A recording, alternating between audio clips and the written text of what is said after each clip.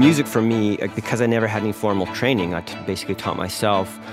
It's always been a lot closer to, say, jazz improvisers or people who create in the moment, because literally for me, that's what music making and composition is. I either hear it completely in my head and or then transcribe it, or it's literally in real time.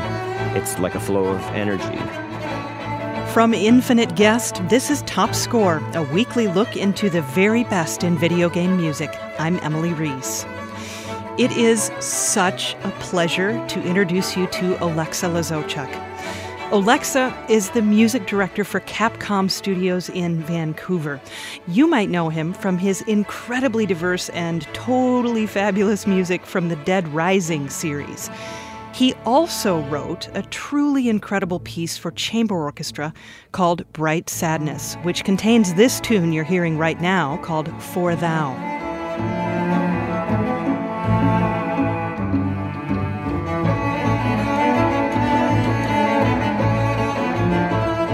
I grew up in a family, surrounded by music. My grandparents were kind of the artists on my dad's side. They're from Carpathian Mountains in Ukraine, and they were kind of the artisans. My mom is a music teacher. My brother and sister, we all played instruments. Kind of just surrounded by music all the time. So I started off actually on classical violin, I think when I was 3, and I did that till, I think formally grade 6 was the actual official level that I went to. But I pretty much, probably from 3 or 4 years old, I taught myself to play piano and I taught myself to play all kinds of instruments. And so it wasn't a question of, when did I learn to love music? It was just me, right? So we would go places, and I would get in trouble in school because I would be, making, trap kit or beats in my mouth with my teeth. So I'd get in trouble from the dentist because I'd be wearing away my molars from making beats, or I would drive the teachers nuts because I'd be constantly tapping rhythms or doing things. So I don't, for me, it was just, music's been part of my life, I guess, from the very beginning. Oleksy is truly a diverse composer, spanning the orchestral world, also funk and rock.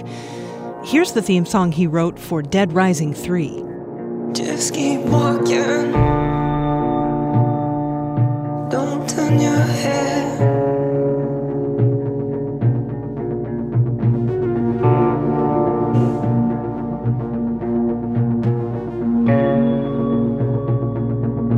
Just keep listening.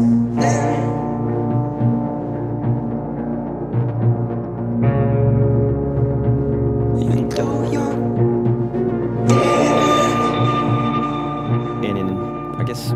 grade 8, grade 9, actually, first when I went to high school, I ended up being in a leader of a band called the Family Dog. We did sort of the whole college circuit. So I was playing in bars when I was in grade 9 with a band called the Family Dog. So we did, we recorded in the studio. We were playing with like punk bands from all over that would come do the college circuit and stuff. I was exposed to that whole world quite early on. And I ended up really loving production and just writing my own music and doing my own productions. So I produced my own first folk pop album for my cousin, who was an actress and artist. In I think it was grade 10. So it was my first exposure to working with 24 track 2-inch reel, recording studio stuff, and I was kind of immersed in it. And it was the kind of thing where you don't sleep, you don't eat, you don't even think about things. You're just so into what you're doing. This track comes from one of his latest works, a soundtrack for the documentary Soul.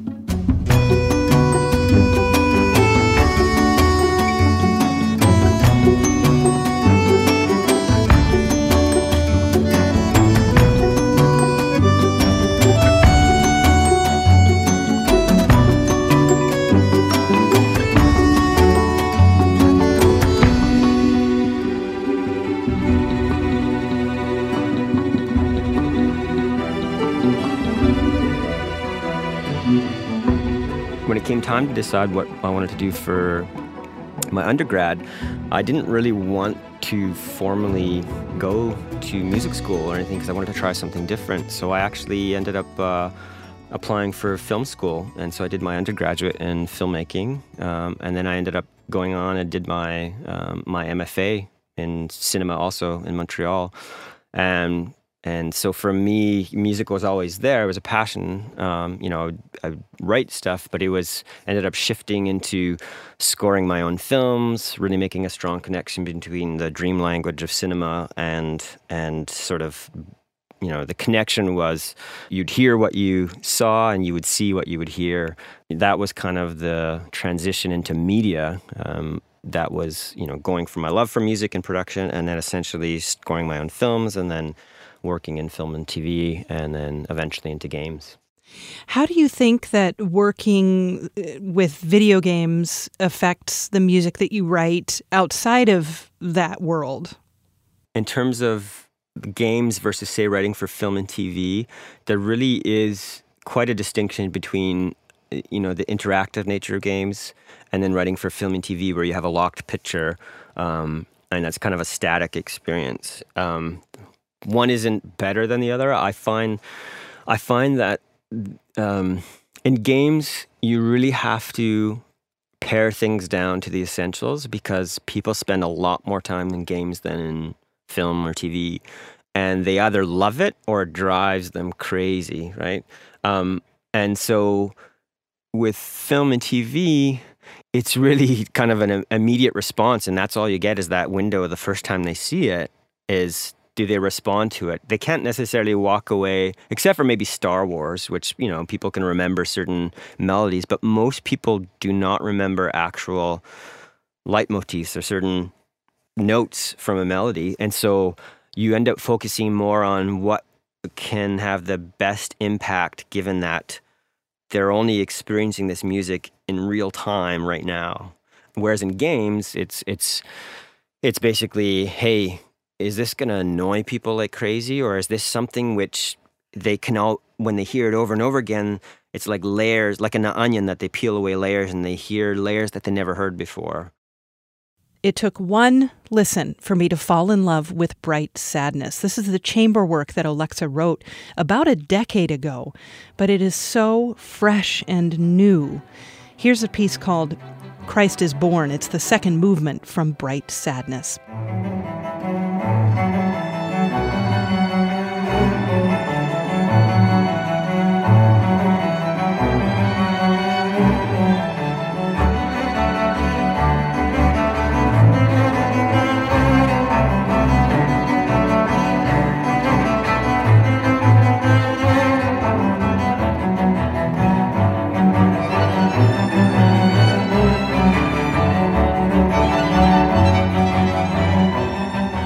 The term Bright Sadness comes from my my Orthodox spiritual tradition, and it's kind of, as we go into a period of Lent, it's kind of this, the paradox of kind of dealing with the darkness of your own soul and the heaviness of life, yet at the same time, seeing the brightness to come in the resurrection at the end of the Lenten season. And I think it was over a decade ago when I actually wrote it and we recorded it. It was after 9/11. We were part of an Arab church community in Montreal, so I was really exposed to a lot of microtonal, melismatic, ancient spiritual music traditions from all, Palestinian, Arab, all kinds of different musical traditions that also mixed in with a lot of my Eastern European sort of harmonic sensibilities.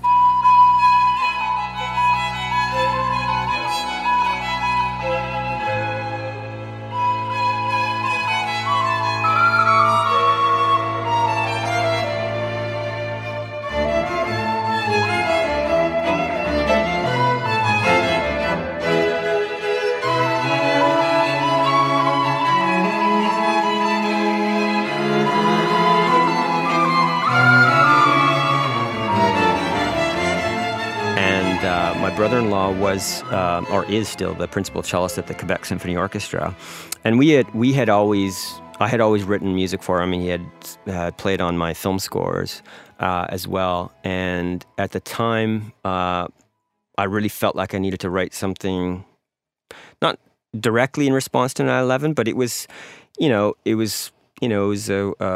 global event that really, put how would you say, brought to the foreground things that are most important to us, and I needed to write something, and so I ended up getting a commission with the Canada Council of Arts to write this piece. All I knew that I wanted to write it for solo cello and for chamber ensemble and with voice, and kind of like I explained before in terms of my process, I just basically, had an idea of the concept that I wanted to really explore, and then I just started writing.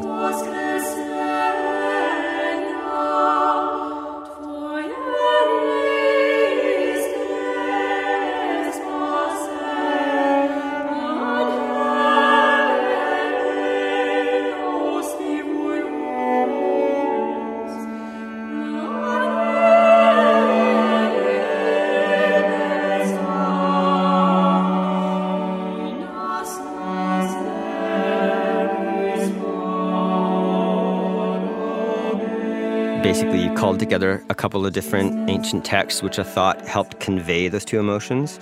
I knew I wanted to mix both the sort of the sacred traditions as well as the folkloric traditions, because I felt it was quite representative of life, in the sense that, life isn't always about being pensive and going deep and internalizing the things that are happening to you, but sometimes it's just like living in the moment and being really joyful. And I wanted to mix both joy and sadness, and I used those two paradigms, musical paradigms, to bring those worlds together.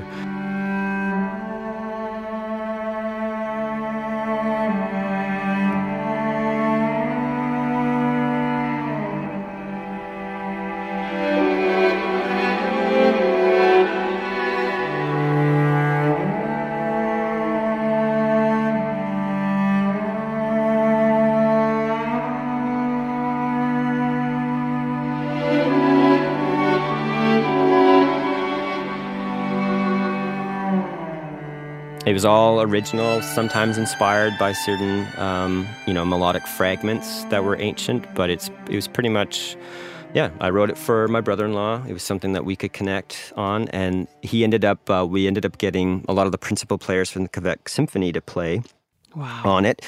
And then my sister-in-law, Cami Ward now, but she was a Lofgren back then, she was the featured soprano on it. I ended up playing tenor sopilka, which is like a tenor wooden flute, and I sang on it. And then we called together kind of the cream of the crop of who we could in Montreal and Quebec City at the time.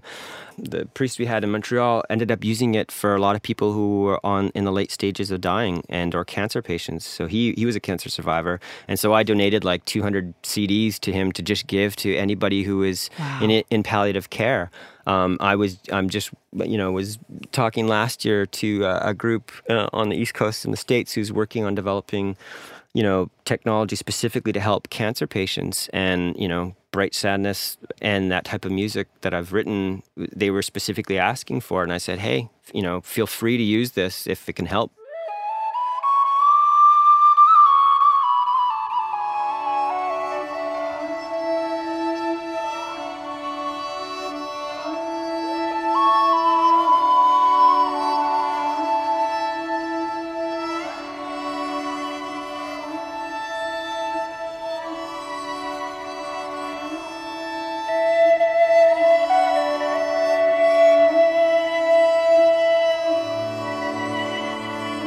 Olexa's best-known work in the video game world is in Dead Rising, a zombie survival game with a pretty great sense of humor. The soundtrack follows suit with rock and funk, but there's also reflective tracks like this one, Mingsheng Gardens.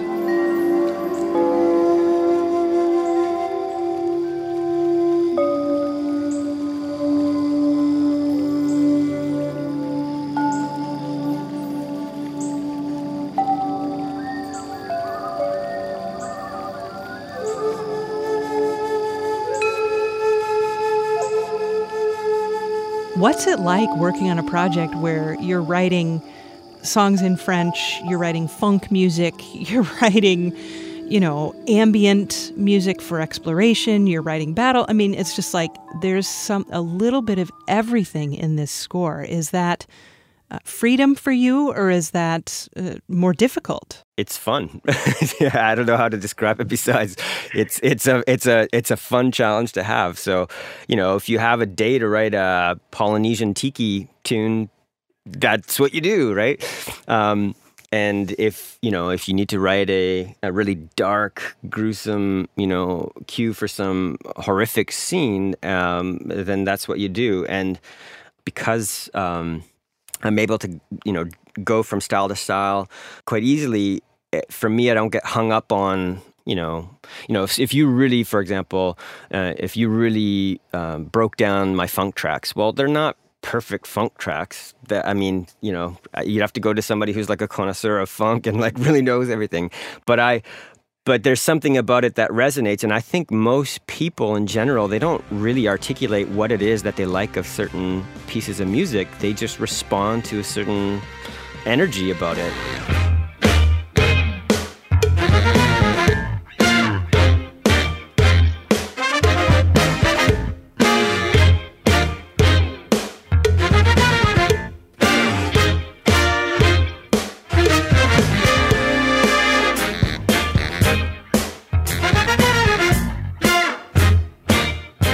My goal is to put a smile on people's faces, right? Whether it's because they feel adrenaline and they feel amazing when they're doing some kind of game, using some gameplay mechanic to execute some amazing skill move, or if it's just I'm exposing them to a type of music they've never heard, like, 14th century Spanish music, or, I don't know, Bratwurst polka, to me, it's an opportunity to connect. Yes, it's entertainment. Does it have to be super high quality? For sure. But, we don't really get many chances to share experiences with others, and games are kind of cool that way.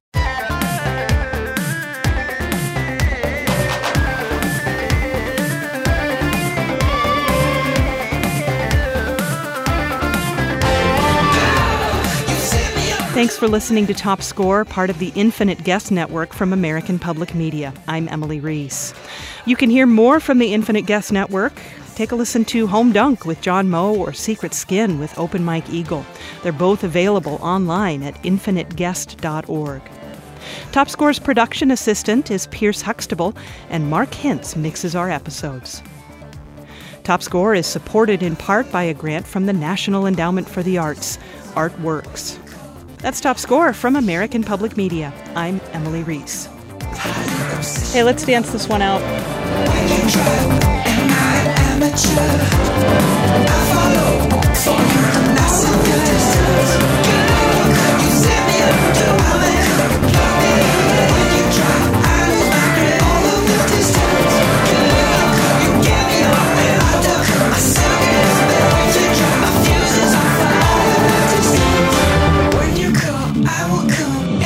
Resistance.